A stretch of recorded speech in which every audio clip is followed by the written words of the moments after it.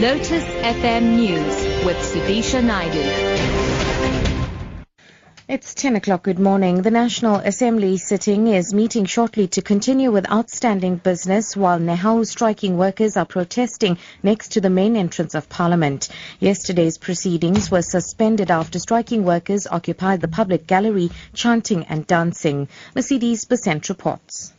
The main gates of Parliament have been locked, but police are now watching striking workers chanting and dancing. They have vowed to continue with their strike. Earlier today, staff entering the premises were screened and only those whose names were on a list were allowed to enter. Nehau chairperson Thembi Sotembe, who is now leading the protest at the gates, was also denied entry. The first house sitting for today will resume shortly, and another house sitting is expected this afternoon. Delegates at the COSATU Congress will be voting today for the position of the Deputy Secretary General. This is the one position that is being contested. Angela Bolawana filed this report. The Congress will enter its third day with an address from the Labour Minister, Mildred Oliphant. The Labour Federation has been encouraged to go back to basics, and Oliphant is expected to give an overview of the current labour issues and what plans she's pursuing. The delegates will also be voting later today, although only one position is being contested. The Deputy Secretary General position is being contested by Soli Petwe, Provincial Secretary of COSATU Northwest, and Dinosas Paka Oscar. Angela Bolawana, SABC News, Johannesburg. Moving abroad now, the Brussels metro and schools are due to reopen today after they were shut 4 days ago in a security crackdown following the Paris attacks. But the Belgian capital remains on the highest alert level with hundreds of armed police and soldiers on patrol.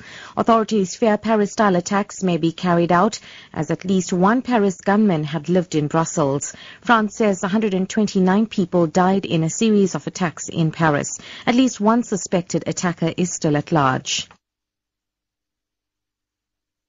And finally, Stokvel clubs have been urged to be cautious when handling large amounts of cash ahead of the festive season.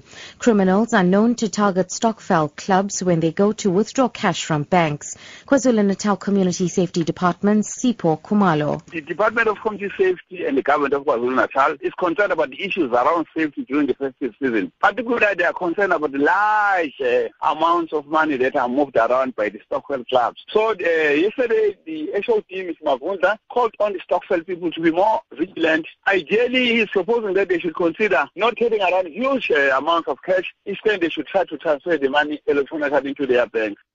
Top story, the National Assembly sitting is meeting shortly to continue with outstanding business while Nehau striking workers are protesting next to the main entrance of Parliament.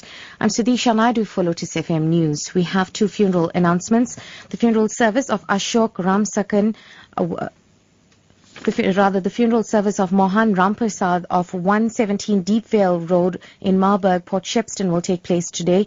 The body will lie in state at the Andhra Hall in Port Shepstone from 12:30 to 3 p.m. Thereafter proceeds to the Port Shepstone crematorium for cremation at 4 p.m. And the funeral service for Ashok Ramsakan from Avoca takes place today. The body will lie in state at the Clare Estate Crematorium Hall from 1 to 4.